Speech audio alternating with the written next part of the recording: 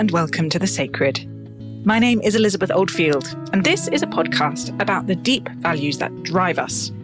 It's about how cultivating curiosity about those values in others might help us live together, even with our very, very deep differences. Every episode, I speak to someone who has a public voice or public platform, and I try and understand why they've reached the conclusions they have. Fundamentally, how they see the world, what they think a good life is, and what they've learned about navigating disagreement and conflict. I'm motivated by a sense that our information and technological environment is making it harder and harder to have empathy for, or even just tolerate, people not like us. It is easy. We are in fact encouraged to stay in our filter bubbles, a term coined by former guest Eli Pariser, and just see other tribes and groups from far off in the distance being annoying. We are in a situation where our fears or prejudices about each other are being continually reinforced. I want to listen deeply to people from right across the many different spectra that divide us, whether religious or political, whether about identity issues or Brexit, and hopefully in so doing, rebel a little bit, resist a little bit the forces which are driving us apart. In this episode, you'll hear a conversation I had with Sarah Langford. Sarah has had a career as a criminal barrister and wrote about it in the best-selling book, In Your Defence. We spoke about that and also her more recent book, Rooted, which describes how she made a major career turn towards practicing, learning, and also reporting on the regenerative farming movement in the UK. We covered a lot of ground. We spoke about the world of criminal defence lawyers, the intensity of being close to people at a pivotal moment in their lives in the courtroom, how on earth she made the shift from barrister to farmer, and our joint conviction that no one changes their mind through being lectured. As usual, there are some further reflections from me at the end, and I hope you enjoy listening. Sarah Langford, I am going to kick off with the opposite of small talk, which is to ask you a question which you probably don't know the answer to, and that is okay. I don't think any of us really have this sort of semi-conscious set of values that drive us in life, and we probably only come up against them really strongly when they feel like they're transgressed somehow, where we feel compromised, or like something that's being asked of us or something in the world is just like deeply wrong on a moral level. But there's also things that we just try and have as kind of guiding principles or values. So there's lots of leeway to take this question wherever you like. And maybe as a warm-up, I will ask you, before I ask what is sacred to you, I will ask, how does the word land to you? How does it feel? What's its kind of synesthesiac properties? Is it off-putting? Does it feel warm? No, I like the word very much. And I think it's something that for lots of people is loaded and comes with baggage. And I think maybe I would have had a different response to it 20 years ago. But I've worked through that baggage. And I, particularly, I guess, in the work and journeys that I've been on over the last kind of decade, it's a profound word that seeps and bleeds into every area of life, actually. And I think it is whatever people want it to be, but I also think it's sort of the stuff of life. I think it's sort of the fabric of what makes us live and live well. And I think that most people, even if they wouldn't use the word sacred, will think of something or hold something that is sacred to them, even if the word is not appetizing to them. Yeah. So what bubbled up for you with a small amount of time to ponder on that question? I know. I did sort of find it hard to think about what the most sacred thing is to me. And you can have a few, that's fine. I didn't expect to have this actually, but when I started kind of eliminating and doing the kind of what would you not give up, what would be hard to rip away from you, unexpectedly, I think is work. And I don't mean work in a sort of high-powered salary where you're feeling like you've got your stilettos on and your power suit and you're at the top of your game. I mean work as in a kind of purpose and meaning to your day. And I've worked, I guess, since I was 14. I've had all sorts of jobs, some of them extremely odd, but every single one of them has changed me, informed my life, given me a literal reason to get up in the morning. And I think that I have seen so many times across the spectrum of humanity, when people aren't able to have the privilege of work, how it impacts them, their sense of self, how they feel about their life. And so work is really sacred to me. It's something that I feel extremely lucky to have. And I think that sometimes we think we shouldn't think about work like that, but I really do. I'm going to do something a bit unconventional, if you don't mind. Yeah, because what you've just said has made complete sense of the Mary Oliver quote right at the start of your book, which in some ways doesn't look that... is tangentially connected to the themes of the book. And I just love poetry and want to insert it in all situations. Would you read it for me? Yes, it's a beautiful poem. I go down to the shore in the morning and, depending on the hour, the waves are rolling in or moving out. And I say, oh, I am miserable. What should I do? And the sea says in its lovely voice, excuse me, I have work to do.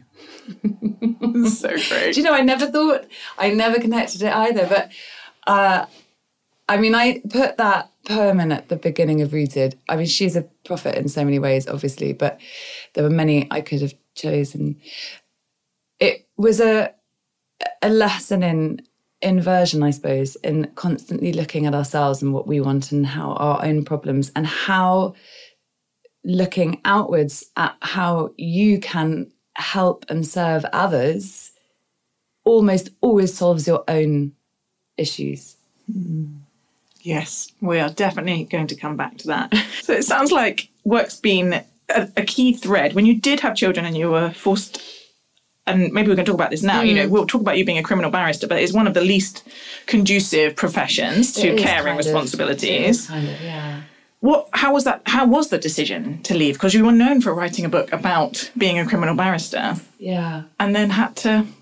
Well, I only wrote the book because I was on maternity leave. Right. There's no way I could have done it whilst being in court every day. No way.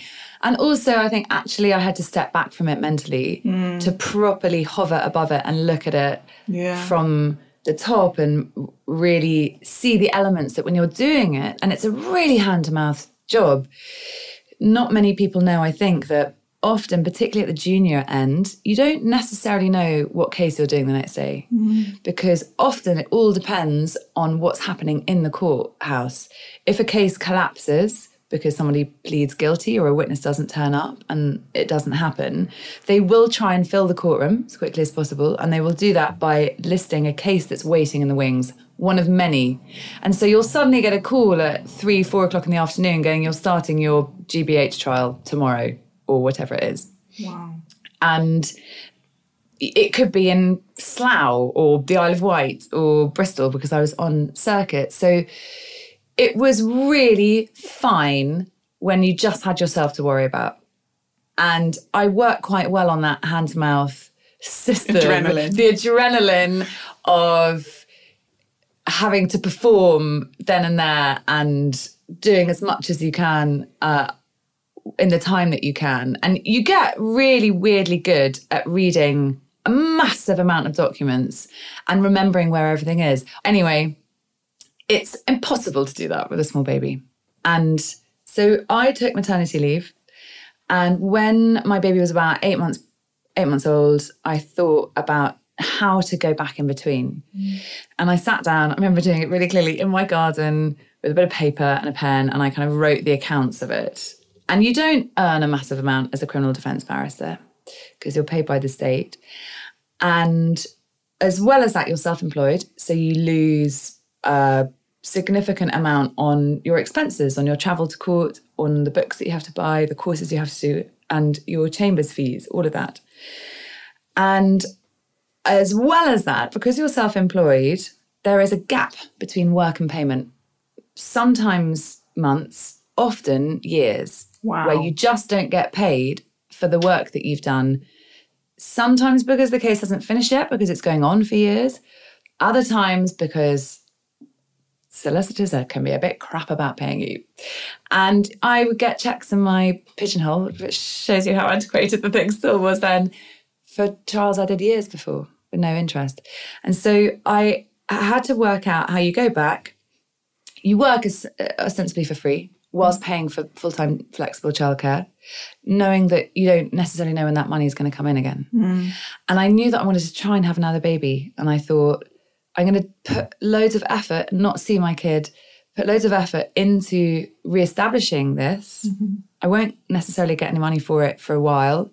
And then I might get pregnant and have to go off again. And all those cases that I've just asked people to give me, I'll then have to say, sorry, I'm having another baby. So I didn't, rightly or wrongly, I didn't go back in between the two. There's exactly 2 years in between the two. But when I was 6 months pregnant with my second son, I met the woman who's now my literary agent, introduced by a friend, because I'd been doing some blogging and she'd read it, and we went for one of those long walks where you think, what am I doing with my life? And she introduced me to Nell. And Nell said, oh, you're pregnant. This is great. Having a baby is so creative. Writing a book, lovely have a baby. When someone says that to you. Exactly. She hadn't had a kid then. Yeah. She then had one and would text me at 2 a.m. going, I'm so sorry. But why did I think you could do this? I know. So I signed the book deal with Transworld Penguin to write In Your Defence when my youngest son was 10 days old, and then wrote it during the first year of his life. And I don't really know how I did that now, looking back. I'm so glad to hear you say that. I honestly have vague memory loss about it, because I had a 2-year-old as well. So they're both in nappies and pre-verbal. And I did find a diary the other day. I'll beep out the expletive in it. But it said, and I remember really clearly writing it because there was just like massive amounts of laundry in every single room and the whole place was upside down. I probably hadn't showered for 2 days. And I wrote, I must never, never, ever forget how effing awful this is. And so your past self really wanted you to hear that. She did. But it was an exercise in learning how, particularly with writing, you write in the time that you have. It was an incredible exercise in writing efficiently. I did have help in the morning with my small one was at nursery, went to nursery kind of 3 mornings a week. And then I would go and get them in the double buggy, wheel them back. They'd both fall asleep in the lunchtime nap. I'd park them in the corridor of our 2 up, 2 down house that we were living in. Run upstairs, type, don't wake up. And then towards the end of writing that book, my husband lost his job in 2017. We moved out of London and moved to the Suffolk countryside. And he was unemployed. So he could look after his children while I finished the book. Just excellent timing. I have let myself get extremely ahead of myself, which is poor discipline, because where I usually want to start with people is both what is sacred to them, but then just getting a sense of their childhood, the big ideas that were formative, because obviously I think these two things are connected, which is sacred to us and the ideas that formed us. And this can be philosophical, political, religious, agricultural, What was in the air when Sarah Langford was growing up that you think has shaped the woman you are today? I think my mum, who I think of women of that generation in the 70s, she had limited options. She was a farmer's daughter. She was desperate to get off the farm, really. She wanted to go to art school. Her dad didn't let her. And she said, really, there were kind of 3 options then. You became a secretary, a cook, or a nurse, or a teacher, which is what she did. It's not that long ago. It's not that long ago, really. And then you kind of mostly gave that up if you had kids. You were allowed to do it until you got married. So she got married like everybody did, quite young. And young for us, not young for them. She had done her teacher training college, gone to teacher training college. Then she had us, my two sisters and me, in quite quick succession. And then she went back to teaching when my youngest sister was, I think, about 5. And she taught at the school that we went to.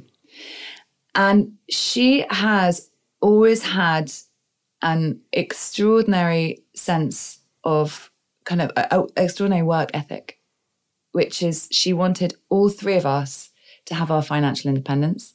She wanted all 3 of us to be able, I mean, my parents are still married, so I don't know why she said this, but to be able to leave. She wanted us all to have the choices that money can buy and to be able to earn our own money. My dad had the same job for the whole of his life. So he got his first job when he had left agricultural college, and he left as a partner, which I think is just people don't do anymore. And he loved his work. He really loved it. He now has equivocal feelings about what he did, but because he was part of the generation that were paid to, as he puts it, wreck the countryside. And he now is trying to make reparations about that. But he loved his work. It was very meaningful to him. And so I think I grew up with this kind of framework of leading a life of purpose. And I don't know necessarily what other messages were around, but there must have been something, because I became a criminal and family barrister, mostly defending people and representing parents whose children were being removed by the state. My middle sister has worked for charities for the whole of her life. And my younger sister is a child psychotherapist. So we've all kind of gone into jobs that are sort of about service a bit. Mm. And I think that sort of message from my mum was very much, be useful, spend the life that you have being useful, doing something of value. Yeah. Like, she doesn't sort of really approve of rich people.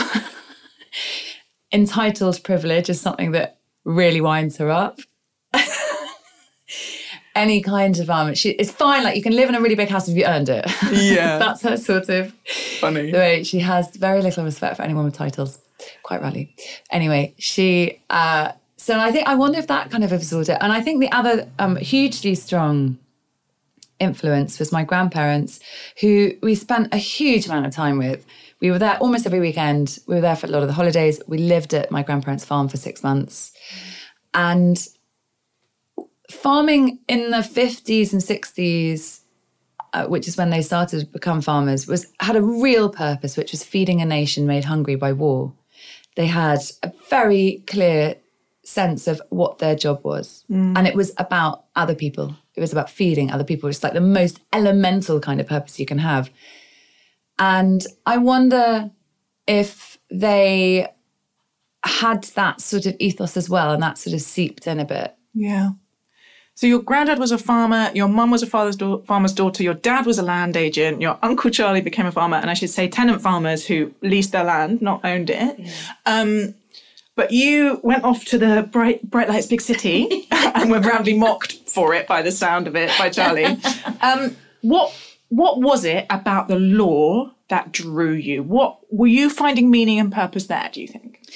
I mean, I think that two parts of it are different. Like, moving to the city was definitely about growing up in the 80s. And if you grew up in the 80s, all the messages you saw, all the films you watched, like, working girl, baby boom. 9 to 5. Yeah, all of that was about just walking extremely fast down in a very busy street with a briefcase in your hand, being very important. And the message definitely that I absorbed, I mean, it was like, era Thatcher. It was all about pull yourself up by your bootstraps, do your best, all that kind of money, big money. Was, you can't do this somewhere where people's voices aren't listened to. You've got to go to the city. And that's all that was my destination. My goal was to go to London. The law was sort of an accident in some ways, because I didn't think that it was on the cards in any way I thought that you had to have a godfather who was a High Court judge, and you had to have gone to Oxford or Cambridge, and you had to be extremely well connected, and no, really, we're in that world anyway. And I definitely was not. After my A-levels, I went to read English, which is all I wanted to do really at university, but at a not very good university because it's the only one who let me in. And it was only at the end of that a friend of mine said, I think you'd be really good at it. I think you should try it. Like, it's basically got all the stuff in life that you like. It's all about words and dressing up and showing off. All of those things, which you love. So it doesn't sound like a great vocational call to apply justice in the world. It wasn't that. Although it did sort of, I suppose I've been glib about it. There was a sense that I wanted to do something that felt meaningful. And I did I looked at journalism, obviously. And I was worried about how much your own thoughts and views in journalism are edited by your editor or stifled. How voices are stifled in journalism. And I mean, there are lots of important voices in journalism that are not. And I think that the progress of the internet has enabled that a huge amount. But at that time, I felt like it would be something that was quite controlled. And I liked the idea of dealing with people's stories, because that's the same in journalism, dealing with people's stories all the time. And I like the idea of doing something which was kind of useful and important in that way. And I did kind of look at other stuff, which was fluffier. But it, again, was the same thing. I was like, why would I want really to do this? I've been given so many advantages in life and so many chances that other people don't get. I feel like I should use them properly. So, but I didn't know how to do it. So I moved home, said to my parents, who were a little surprised, I think I want to try and be a barrister. They were like, all right. I sat on opposite the table and said, it might take quite a long time, because I didn't have on paper all of the things that you needed. But I got a job as a secretary, as a legal secretary. And my mum made all of us do a secretarial course when we were 16 so that we could work throughout our summers, which was very useful. And so I got a job in a solicitor's firm in Winchester, which is where I grew up. And I got a job in the evening in a pub that I'd worked in on and off since I was 16, which was called the Watering Hole of the Western Circuit. It's called the Wickham Arms. And it's where all the judges who were in court up the road would stay and come and drink afterwards, as with the barristers. And I kind of co-opted the manager and said, I don't know that many barristers. Will you please introduce me to some? And she's like, yes. And so I did that before realising that you don't necessarily need to have all the things that I thought you needed to have. Mm. I met loads of barristers who were women, amazing, and who had not gone down the route. And there were definitely a large number who did look and sound like Rumpel. There were definitely a lot who did, who still do. But there were as many who did not. And I realised then that firstly, this might be something that if I worked hard enough at it, I could do. And also, I was going to court quite regularly on behalf of solicitors. So then I was completely in love. Then I was like, this is awesome. I mean, this is the best free theatre in the land. It's important. You are able to take somebody at one of the most important points in their life and kind of lead them through a crisis, and whilst plate spinning all these other kind of points, because there's definitely a thrill of it. I mean, let's not get too worthy about it. There is a kick. There is from advocacy, from making an argument well. Yeah. And I don't know if you've seen, Jodie Comer's just done the actress Jodie Comer's just been in a play called Prima Facie. Didn't get to see it, but I read the reviews. It was so good. And what she got across in it well is that whether barristers pretend or not that they don't like this bit, I mean, I don't think you're a very good barrister if you don't like it, there is a performance element to it, which is really electric. And there is an atmosphere in a courtroom which is kind of unlike many other. You can cut the tension with a knife sometimes. And especially when a jury kind of walks in to deliver a verdict, it's quite addictive. Yeah. You're reminding me a lot, which is no surprise, of Christy Watson, who was on the last series, and talks in very similar terms about nursing. That if you love stories and you love meaning, being up close in those moments of most intense meaning in people's lives is both a privilege and a calling and a bit of a drug. And those things are all true at the same time. It is. And it would be dishonest not to say that you have access to people's extraordinary lives. And I tend to think that everyone kind of has that. If you dig deep enough, everyone has a story. You have access to them and you're able to help them at this extraordinary time, pivotal time, which is definitely a sliding doors day for them. And, I mean, no one, when you leave and get on the train and you're just a person in a suit, no one knows that. But it feels in that moment like you are doing something important. Yeah. You've talked a bit about the public perception of barristers is primarily rumpole of the Bailey, very, male, posh, very self-assured, and we have a lot of stories of barristers, right? They're very courtroom dramas. Everyone loves them. But when you were out of that very frantic life to have these two children and beginning to think about writing about it, you didn't actually want to write about barristers, did you? You wanted to write about the people in the court whose stories don't get told so often. Tell me a bit about why that was driving you. I just felt there was such an arrogance about centering yourself and putting the attention entirely on yourself. And so often in some of the stories I saw or read, the clients that we represented were flattened and often the butt of the joke, actually. And there was an exploitation to it that made me deeply uncomfortable, that you would tell a story about how great you were, showing off at the front. And even if it was a sort of faux self-deprecating great. And the very reason you were there, your client, was an anecdote, was a gag, was like someone climbing out of a window or someone who said something stupid or whatever it would be. And I wanted to try and get across the fact that they were just a bit more complicated than that.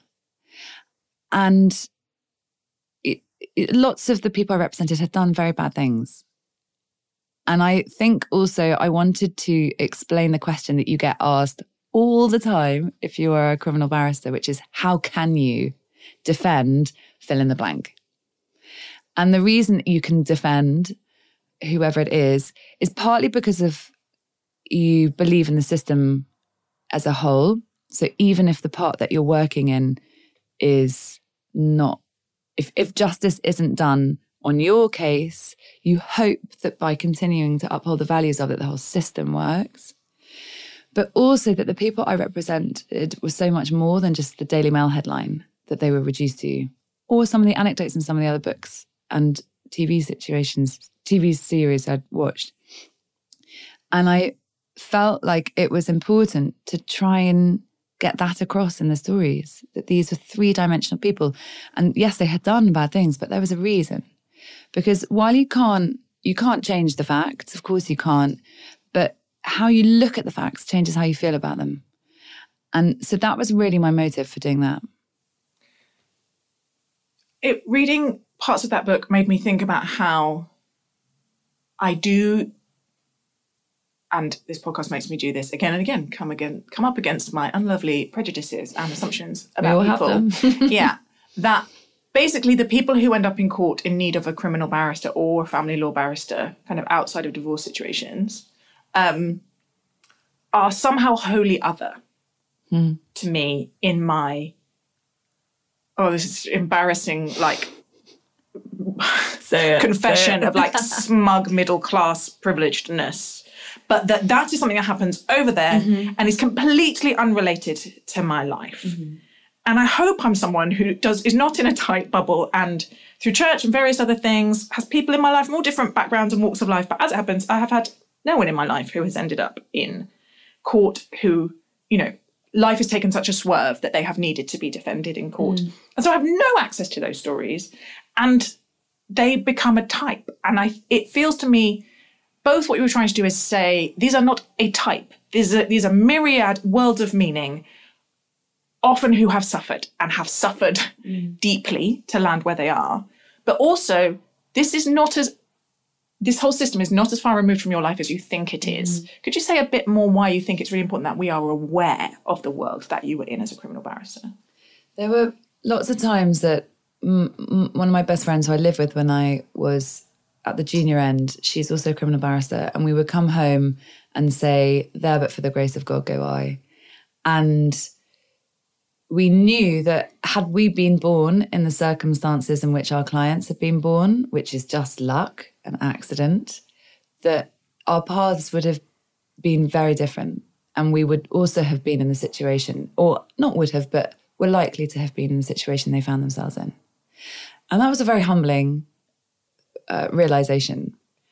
And once you unpick the picture that you're given, because stereotypes come around for a reason, it was very easy to walk into a courtroom or read the papers beforehand and walk into a courtroom and find your client and immediately put them in the stereotype that you felt like they belonged to. Once you start to unpick the fabric of that and you realized how their lives were sort of predestined before they had even begun because of the circumstances in which they were born, often, you realize that it's just luck. It's just luck. And I think there were so many double standards about how the law protects the people who are born into privilege and doesn't necessarily protect the people who are not. And I would see it in my family cases with parenting, you know, where I would spend the weekend or have friends of friends who were kind of, I guess the term is affluently negligent with their kids. But then you spend the entire Friday beforehand cross-examining a social worker on whether ginger beer would put my client in breach of her non-alcohol rule, for example. And it felt a lot like there was a two-tier system being applied to people. And I realised how much people's privilege protects them from that. And I suppose that's the bubble that I think needs bursting about the law. You didn't think, I know, being a barrister is not very helpful with young children. Instead, I'll be a farmer. How did you end up with writing this book about learning to grow food on a farm in Suffolk? Well, it just shows how you should never have a 5-year plan, right? Never plan. Just see where the wind blows you. Yes. I was writing in your defence with 2 very small children in London, and we had bought our first family house with some help from Ben's parents, and it was pretty much condemned. No one could really live on it. My father-in-law, when we looked around it, literally fell through the stairs, which is boring. There were holes in every ceiling. And the agents were kind of desperate to get rid of it because everybody walked in and thought, I'd love a doer-upper. And they walked in and thought, this is much more than I can handle. We were like, yeah, we'll do it. But then that was in October, like a week after my son was born, the youngest son was born. And then the following spring, Ben lost his job. And so we thought, well, we're unemployed, we're paying high rents in London, and we can't live in the house that we own. So let's get out of Dodge. So we moved to Suffolk, which is where he grew up.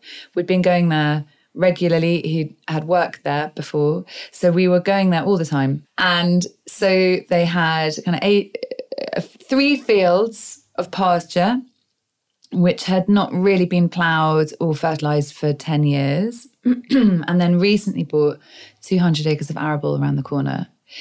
And so we were there living at the edge of it in this cottage that we rented and had no employment. And so said, well, why can we take it on and run it for a bit? And we thought we were going to be there for 6 months. We thought it's been a nice break from reality. Ben can find another job. I'll finish my book. We can have a little sort of respite in the countryside and then move back to real life. And then all of these strange events, as they do, happened. So we took very little with us because we thought we'd be there for 6 months. We put all the rest of our stuff in a warehouse in North London, which then burned down. So we My lost stuff all is of that. currently in storage because we have been homeless. Yes, And you have already. reading that passage, Yes. it was It's weird. unusual, It both I sent think. chills, but Unusual. also I was like, I can actually see why that would be weirdly liberating. It was Because we've been awesome. months without it and I can't remember what's in there. There you are. It was awesome. It was a bit like fate just going, I'm going to take a massive blowtorch to your life. It's time for you to change. And I'm going to make sure there's no way back. So that happened. And then the house took a lot longer to finish than we thought. Like no one got in there for a year anyway. And, that kind of stuff just does. And we just fell in love with it in a way that I think was completely unexpected. And a lot of it, now in hindsight, obviously this stuff you can only really think about in hindsight. I think we had just been taken out of everything that we knew, out of the home that we had our 2 kids in and friends and family and all that kind of stuff, and taken away from that. And I think we needed to feel really rooted, really grounded, and actually replanting hedgerows and making plans for land and what was going to happen to it. And we converted the pasture to organic very quickly, which is quite well, I mean, it takes 2 years to convert to organic under the regulations, but we didn't really need to have to change anything because nothing really happened. But we were introduced some grazing onto the pasture. The arable has been a different matter because that's been farmed quite intensively for many decades. So it was completely by accident. And it was then, and I only really, had no intention of becoming a farmer at all, but it was only when I found myself with this opportunity, and I think it did feel like an opportunity actually. And I started to think, so my grandfather was a hero feeding a nation. My uncle very much thinks he's perceived as a villain for being a quite intensive chemical farmer. Mm. What happens now? If we're going to find a future for this farm, what is it going to be? Should it even be a farm? Should it be rewilded? Should it be an ecological haven? Like, what should happen to it? And so that journey led me off on an exploration, talking to farmers all over the countryside, reading loads of books, some of them quite old books, nearly 100 years old, and listening to podcasts, going on YouTube, accessing this extraordinary resource which had really come about in the last few years, which is the sort of tech allowing people to connect with one another so that they don't feel really like islands of change. So farming is a very small community, and often you are judged by your neighbour. So there's a lot of looking over the hedge.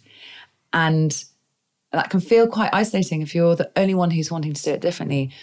But tech, WhatsApp groups, Facebook, Instagram, YouTube, podcasts have connected people together in a way that allows them to change faster. And so I was able to tap in on to that as well. And I just completely started to fall in love with it. And fall in love with it, not actually necessarily because it was about growing food, although that is intellectually really interesting.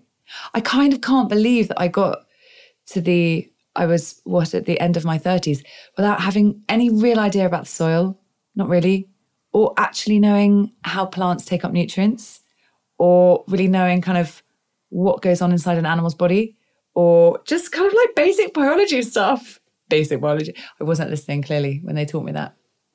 But I had no idea. And that's really satisfied the intellectual part of myself, that I like learning about it, studying about it. Yeah. Because you've got a diploma now, or you're doing a diploma. I'm doing a diploma. Yeah, that was an unexpected twist. That actually was a complete accident because I wanted to learn how to drive a tractor. Yeah. And my mum was like, I'll teach you how to drive a tractor. I'm like, they're really complicated now. There's about 3 screens, 46 different gears. It's very hard. So Not like when your mum was driving a tractor in the 70s in a bikini. I've got an amazing picture of her doing that, actually. It's so great, that image of a bikini and wellies because it was 70s and you need to get as much suntan as possible. I know. She used to read kind of books as well on the tractor. So I remember she told me she was reading D.H. Lawrence, Sons and Lovers once, and Ernie, there was always like a farmhand called Ernie, because I think they just named their sons Ernie. Anyway, he said, "Oh, Helen, we don't think you should be reading stuff like that. Don't think you should be reading stuff like that. Don't worry about trying to read and steer at the same time." I know, because of course all the tractors are cabless. So, she's a committed sunbather. Yeah.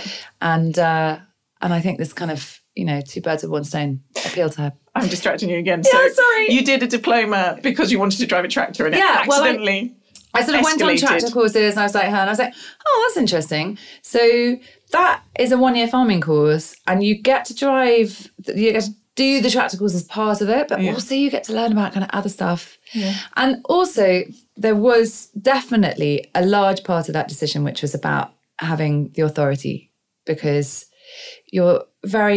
women don't really do this that often in farming still.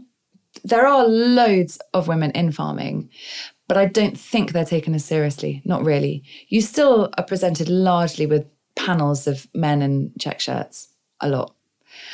In fact, I was literally on one yesterday. and I think there's always that tension when you're a woman in agriculture that whatever you say kind of has to be backed up by someone else before anyone will really believe it. So I thought, well, this will give me a badge as well, because I will have studied it and I will have had the approval of that. I started the 1-year farming, I registered for it. The guy who runs it phoned me up and was like, I think you're on the wrong course.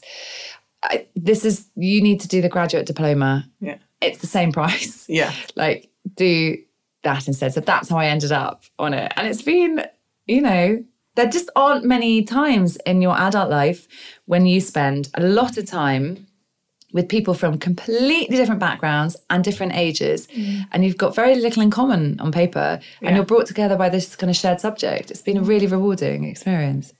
So the book is beautiful, kind of part memoir, part the stories of farmers who are trying to change how farming is done for the good of the planet. And it would be very helpful, just very briefly, if you could define intensive farming and then define regenerative farming for people like me who know almost nothing about farming. Maybe I can use the word chemical farming, because I think intensive farming, you can get intensive regenerative, I think. What's now called conventional farming, which I think is a misnomer because it's only been conventional for 70 years, is using artificial fertilizers and pesticides, which includes insecticides to kill insects, herbicides to kill weeds, and fungicides to kill diseases on plants, and growing a combinable crop or a commodity crop every year in your field. And that feeding into a huge global network. And horticulture comes into that, of course, like fruits and vegetables come into that as well. But I think most people think of it as crops. Regenerative agriculture, which is largely what the farmers that I've got in the book are doing, and which has become this huge, swelling, extremely exciting change that a new generation are bringing up. It's about putting more back into your land than you take out. So it's not sustainable farming because you're not wanting to sustain what is essentially a depleted system. You're trying to replenish your soils and the biodiversity and ecology on your farm. And also, and this is a kind of growing side of it, to regenerate the community around you and the land and how it relates to the people who live around you as well.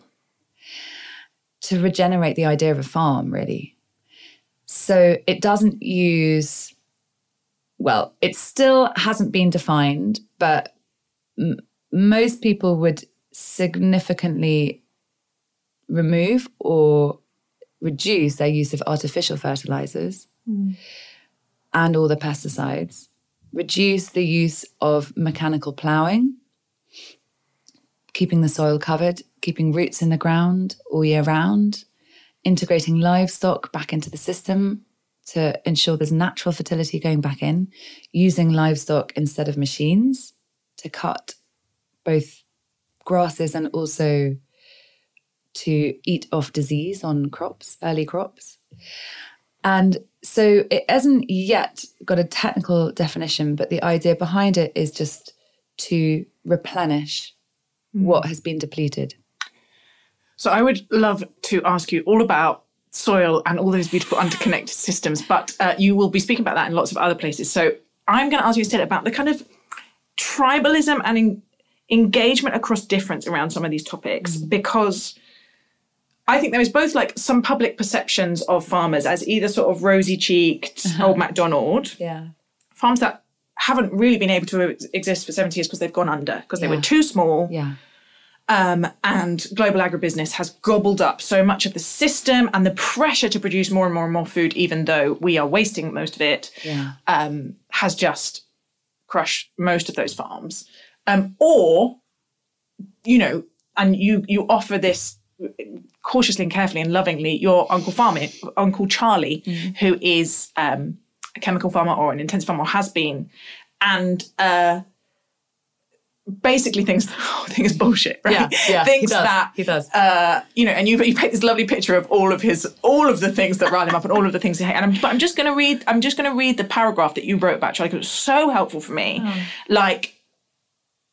Because it is so much trying to empathise with why there is resistance and with why actually there's big feelings around identity and shame and guilt that we need to understand if and when anyone's going to change. And you said, you know, behind all, you paint this hilarious picture of all the things that rile Charlie up, hashtags in particular. But behind all the anger is this: oh, how it sticks in the craw to be told he is destroying the world for doing what he has been asked to do. Oh, how galling it is when other industries that make products so much less necessary than food escape the same condemnation or worse, join in. Oh, how it rankles to be lectured by hypocrites, to be told off for fossil fuel farming by those who take holidays on planes to places he never gets to go to be told he is killing insects and destroying wildflowers by people who live in houses built on top of farmland, to be thought cruel for sending animals to slaughter when their life is no more or less valuable than the tiny creatures killed in the production of vegetables or cotton or bread. To be judged by city folk so entirely uneducated about farming that a group of walkers once ran away from a combine harvester in terror. He has a point. And this is a lot, it feels like, what your book is trying to do. It's trying to ask us, as a wider society who might not have contact with farmers, to complicate our narratives of who they are and what they're driven by. And to, rather than lecturing or finger pointing as we all get more and more and more anxious about the climate crisis, to try and start where they are and help think what our choices mean. Tell me a bit about that journey, how you got to the point of, actually, I don't think if we paint all these people as demons, it's actually going to help us get to net zero as quickly as we need to. I don't think it ever will. I felt like that within your defence as well, in terms of rehabilitation, why prison doesn't work. Same thing. Just telling people they're bad and locking them away doesn't stop them going to prison. And there's loads of stats that say that. It's the same with this. If you vilify people who in fact have quite a lot of potential power because they look after 70% of our land and can change that, if you tell them that they're bad and evil and doing it all wrong, they just won't listen. Why would they? Why should they? I wouldn't. Yeah. If you tell them there's other ways of doing this, and not only will it make you more money, but it will allow you to be a hero, because you will make food, but you will also sequester carbon, increase the biodiversity for all of us, then that is a much more appetizing option. And I think what's important for farming, what is important to remember for farming, is that it's an identity job. It's not what people do, it's who they are. Because you don't make much money, right? Often the opposite. Very few people have made a large amount of money for at least 20 years. And you could definitely earn money in farming back in the sort of heydays of the 80s. With subsidies and... When farmers were paid for the amount they produced. The more they produced, the more they were paid. The more sheep they had, the more they were paid. So the system was set up to encourage them to produce as much as possible. And that has not been in place since the millennium, essentially. Because we had a food mountain, right? Many food mountains. More than we needed. We had we had excess food weirdly fast after rationing was ending. I mean, it wasn't even that big a gap between being worried about not having enough and having so much that the European Union were actually literally spending money on storage for butter mountains, wine lakes, grain mountains. Not that it necessarily always got to those it should, but that excess of production was built into the system and rewarded by it. And when your job is your identity, if you're telling people they're doing it wrong, what you're actually telling them is that they're wrong. Who they are is wrong. How they have spent the whole of their adult life has been not just wrong, but damaging. There are very few people, I have met some, but there are very few people really that can say, yeah, you're right, I'm going to do it differently now. And I think when you understand that there's a sort of mission statement with farming, which is to produce food, you have to, I think that a way of explaining it as this way of farming is helpful, is useful, is really critical. I sat next to a farmer the other day who's probably in his, I guess, 70s. And he was very kind of open and not antagonistic about this at all. But he said, I'm finding it really, really hard understanding what my son wants to do. I just think it's morally wrong to put wildflowers where we should be growing wheat. And I cannot get over it.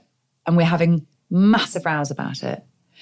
And I said to him, the wildflowers are not there to be pretty. They are there to attract predatory insects that are going to eat the aphids that are trying to eat your crop. If you grow them, they will also have a root system which holds the water that falls in the soil so that your crop can use it when there is a drought. They will improve the biology in the soil, which allows your crop to access the nutrients better. If you use predatory insects to eat the aphids, you will remove the amount of sprays, which will increase your bottom line. So while you might be able to sell the wheat that you grow in that patch of land for a lot, overall, your costs will dramatically reduce. And then he was in, completely converted. He was like, this is brilliant. All he needed was a practical explanation of why it was purposeful. Yeah. And that was it. That's all. And why it connected, in my language, with his sacred value, right? Exactly He that. thought that his son was driven by something completely different, but actually their purpose is like, a cuddly protection of nature for the sake of it without the hard-headed sense of people need to eat. Yeah. Whereas if you start where people are and don't shame them, blame them, and load them with guilt for doing what they were told to do by the government for decades, then you can bring people with you. I agree.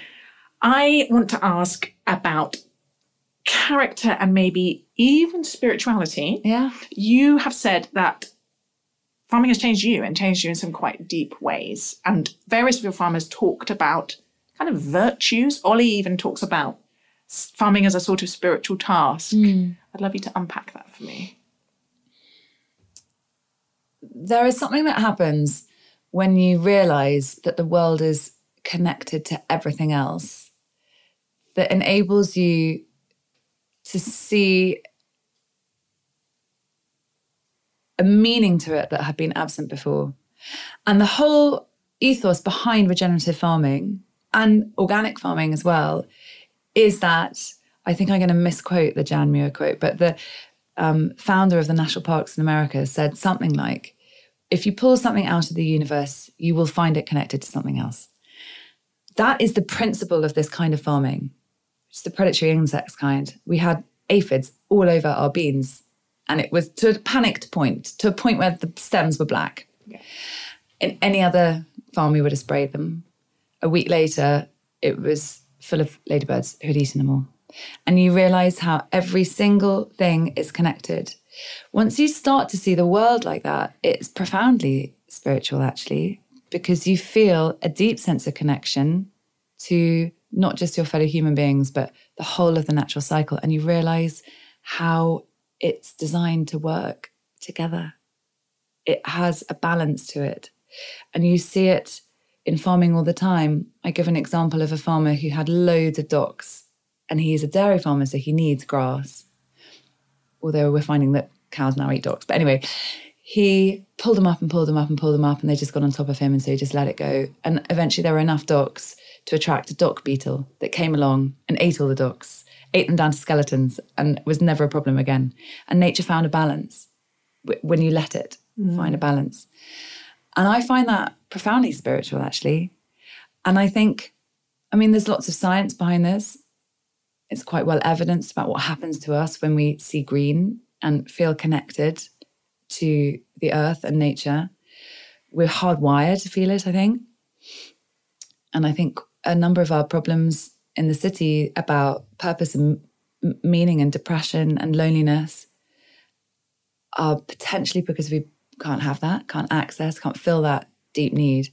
And so many of the farmers that I've met who are farming in this way where you're constantly looking at nature as a cycle, thinking not what kills it, but what eats it. And you're seeing yourself I need to control, I need to intervene, but maybe there's something here already. Absolutely. And just learning to look, learning how to see in a completely different way means you find yourself part of this kind of really profound connection. Because you do, as Ollie said in that chapter, it's not about sitting on top of the pyramid looking down. It's about seeing yourself as inside a circle, all connected to everything else. And it gives the farmers that I've met a really profound sense of self. They find themselves, and I guess this ties into that Mary Oliver poem, as a very small link in an extremely long chain. So you feel when you're working on a land or changing land by replanting or putting trees or hedgerows or whatever in, you feel like you are immediately connected to all the people that worked on the land beforehand and all the people that are going to work on the land afterwards.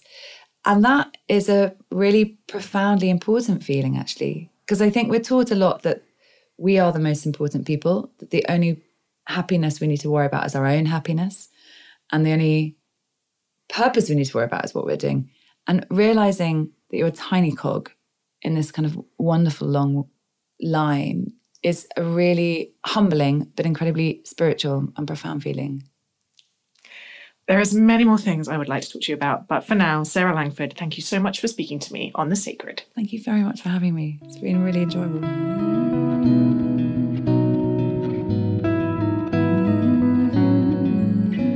Well, work as a sacred value is a first for this podcast. We've had people say all kinds of things to that really difficult first question, but it kind of made sense as I went along that for Sarah, purposeful activities, doing something meaningful with your life was really, really important to her. And it was so clear how much that comes from her parents and the family that she grew up with. And various guests have said that. Actually, I remember Christina Patterson saying an ethic of public service was the formative idea in her childhood. It gets me thinking, as a parent, how do I try and raise children that both thrive and are kind and brave and know themselves and find their way in the world, but also seek to serve others and to be some use and do some good without that also becoming maybe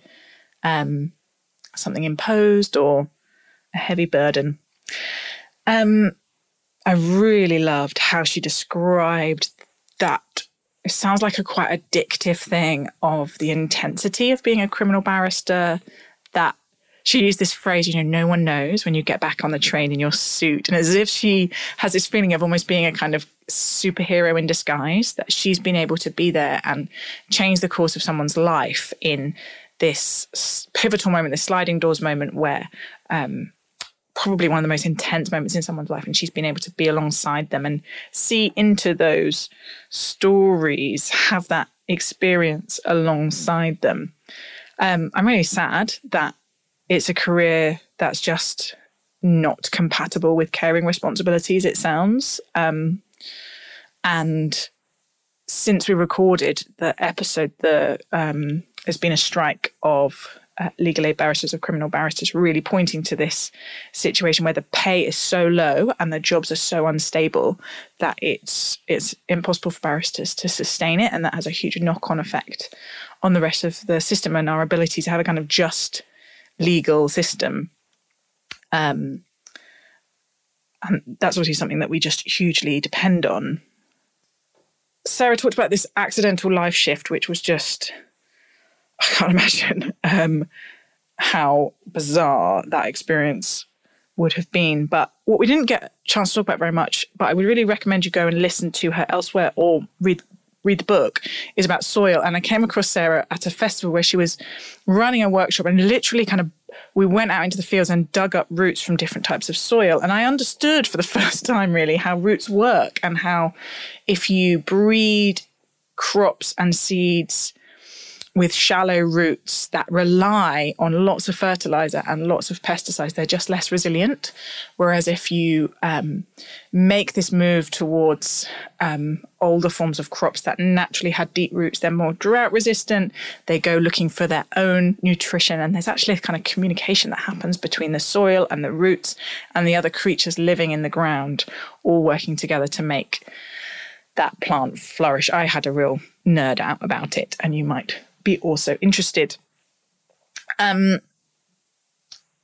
also, I wouldn't have imagined myself enjoying a book about farming quite so much, although I am now beginning to get into gardening. But there was something about the way she writes with such an awareness of how, whether law or farming relates to the broader project of how now shall we live, really, of the kind of people we want to be, what's the formation that's happening, whether as a criminal barrister in a courtroom, whether as someone who grew up in poverty and has limited choices, whether as a farmer being completely enslaved really to global agribusiness, that these things shape us. And I'm going to read a little bit from the book that I didn't get a chance to read. It just kind of illustrates that for me. And also someone who feels very committed to cities and is wanting to root and build a community in a city. It was challenging. She says, I began to wonder whether our solipsistic cities have promised that we need not really be responsible for anything but our own wants and desires. Many of us have utter liberty to be who we want to be, which means that for a lot of time, we can behave how we want, dress how we want, party how we want, eat what we want, listen to what we want, read what we want, say what we want, although mostly to people who agree with us, unless it's behind a Twitter avatar. Maybe this is right. Maybe this is progress. Maybe this is freedom. But still, the consequences of our choices are often kept hidden away from us as though we are children. God is dead, so is society. We are told that the only person we need to be true to is our own authentic self. But when we look within ourselves for answers to life's biggest questions, we are shy to say we find emptiness instead of insight. The spiritual question about what all this means for how she lives, how we live, about how in an age of very serious climate crisis, how we grow our food, how we connect to the land, how we deal with death, how we clear up our own messes, couldn't be more live. And then we ended on that sense that one of the reasons I think we're being driven further apart, whether it's on the right response to the climate crisis, whether it's on, Brexit or gender or trans issues, is tactically, I'm not sure that our tone is often helpful, that shaming people or lecturing people or attacking people, I just don't know many people who it really changes them.